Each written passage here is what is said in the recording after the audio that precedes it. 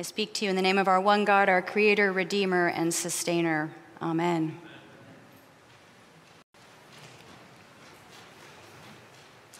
In the 1970s and early 1980s, Transfiguration Lutheran Church was a vibrant, mostly Puerto Rican congregation in the South Bronx.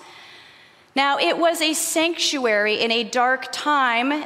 The neighborhood was teeming with heartache and violence, drugs and hungry children, dirty water and sewage treatment plants, corruption and asthma. The list goes on. By 1984, there were only a few older congregants who remained. And the day before their new pastor, Heidi Newmark, arrived, church members painted the doors of the church red to welcome her. Red is a welcoming color. Our doors are painted red as well. The next day, they arose to find the doors covered with graffiti. Pastor Heidi repainted the doors that same afternoon. The next morning, there was more graffiti. She painted the doors again, and again there was more graffiti, and again she painted them. And this went on day after day. One of the parishioners asked Pastor Heidi, shouldn't we build a fence around the church to protect it? And there were nods of agreement from others who were standing there. Pastor Heidi said, no, that's not what we're going to do. What she did instead was she opened the church doors and she walked out into the street and she told the youth, she said, I am looking for artists because I am bringing in a friend who is an artist and he's going to hold a workshop, and I want some of you to come along and learn how to paint with him. And they showed up. They learned a few Bible stories, and they began to paint murals on the doors. Jesus raising Lazarus, Jesus on the cross, and my personal favorite, a fire hydrant pouring water into a baptismal font. There was no more graffiti after that. Pastor Heidi, who has since moved on, speaks of this moment of painting as the beginning of the church's move from internal to external, from faith lived out inside the walls of the church to faith lived out in community, from a dying parish to a vibrant parish through these new relationships. She calls it a transfiguration. This Transfiguration Lutheran Church was going to live into its name from this moment on. And it's a transfiguration because the glory of God that the parishioners knew to exist inside was now pouring forth into the community in the South Bronx neighborhood. Now, some might call it a transformation or a resurrection of this community, but Pastor Heidi's onto something by calling it a transfiguration. Because when we say the word transfiguration, we're talking about the transfiguration of Jesus. And that transfiguration is about the glory of God. And the glory of God in Jesus is so powerful, and while it was visible inside the four walls of Transfiguration Lutheran Church, it couldn't be contained there once Pastor Heidi opened the doors. Today we hear Luke's version of the transfiguration of Jesus. It is when the glory of God comes upon Jesus on the mountaintop and his appearance changes. The text is clear that Jesus looks different. The appearance of his face changes, the appearance of his clothes change because they become dazzling white. Now, the text doesn't say that Jesus himself was changed, say from a young man into an older man, or that his face somehow ended up with spots on it, or his clothes did something different and became wool instead of linen. Rather, it is how he appeared to the disciples that had changed. Appearance is what we see, our perception of something, how we understand something. And so the disciples see Jesus' glory, God's glory in this moment, and they finally understand that Jesus is God. They see because they're seeing God's glory in him. And it's this moment of perception, this aha moment. This is the reason we read this during Epiphany, because it is the disciples' epiphany moment about Jesus. Now, there is a second transfiguration in this story. There's the second paragraph about Jesus healing the young boy is optional, but it is so very important for our reading and our understanding of this text because it is a second transfiguration.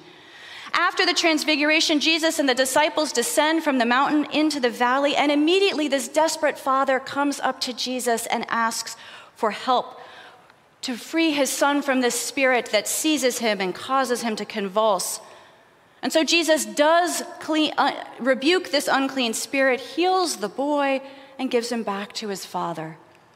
And the response that Luke writes is that all were astounded at the greatness of God. And I call this a transfiguration because it's another moment when the perception of the people around Jesus changes. They understand Jesus for who he is, God, and the glory of God working in and through Jesus. So it's not just on the mountaintop where we see the glory of God. It is also in the plain where the perception changes and the glory of God is revealed in both the lofty divine space and the human life on earth, on the plain. Now, it would have been nice if Peter and James and John had understood this, that the glory of God exists in both places and needs to exist in both places and be revealed in both places. It needs both kinds of transfigurations. But no, Peter only sees the mountaintop, and he wants to freeze Jesus' transfiguration in time by building a dwelling to Jesus and Elijah and Moses. But if he builds a dwelling for Jesus up there, which was probably a tent, it was in his mind, then Jesus might get stuck on the mountaintop. In the Jewish thinking at the time and in the tradition, Jesus and God inhabited spaces, especially the temple in Jerusalem, which is why Jews went to the temple to worship God, because God was there in that space. And it would have been similar for this dwelling on the mountaintop. Jesus would have been there as well. The glory of God would have been there, but there's also a sense then that the glory of God is not elsewhere.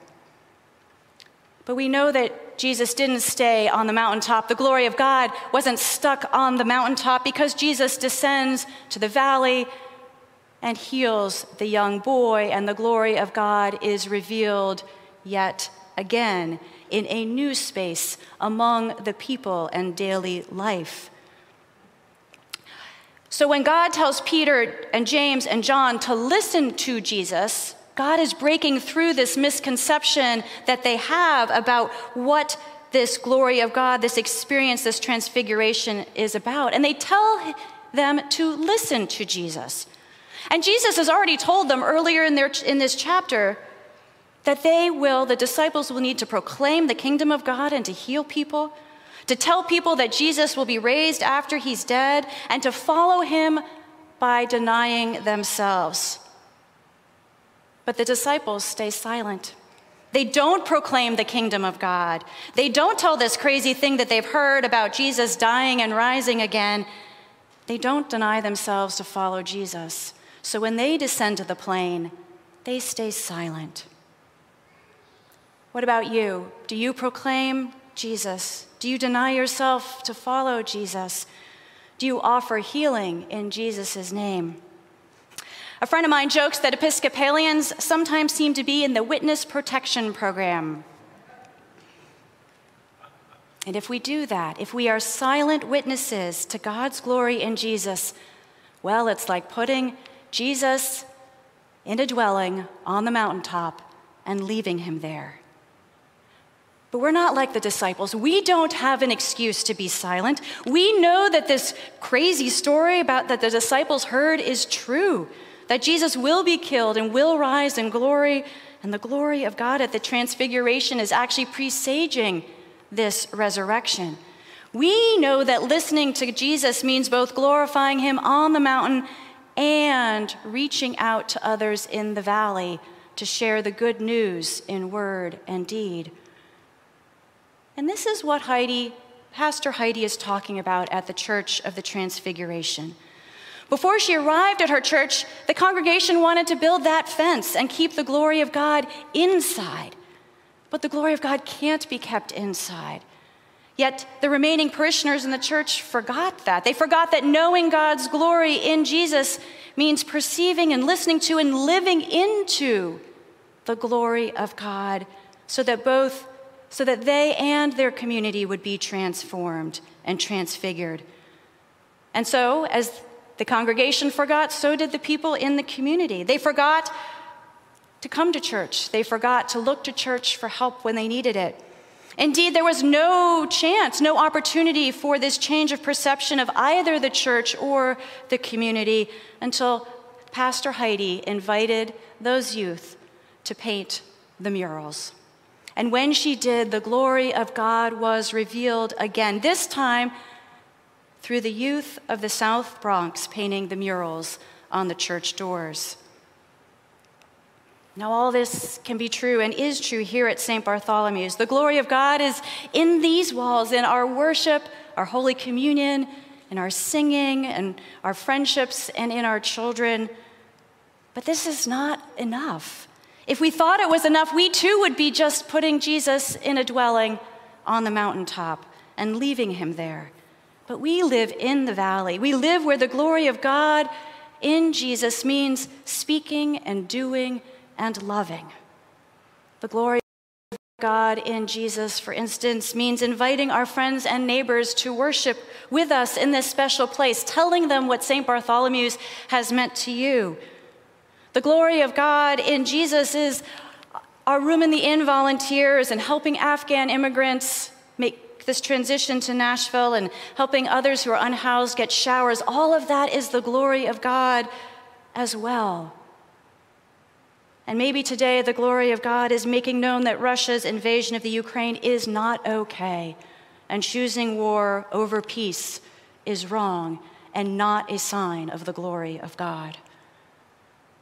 The glory of God is about listening to Jesus, listening to his words of peace and mercy and justice and love, and yes, the words of glory, and not staying silent in word or deed. For Jesus' transfiguration doesn't end with this gospel passage. The glory of God can't be contained, but continues with us and through us into our world.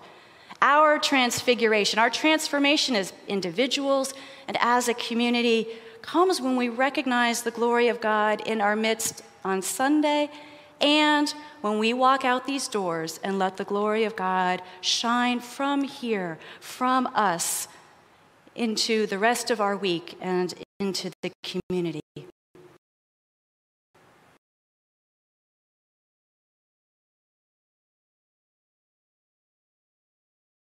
And our hands to speak and show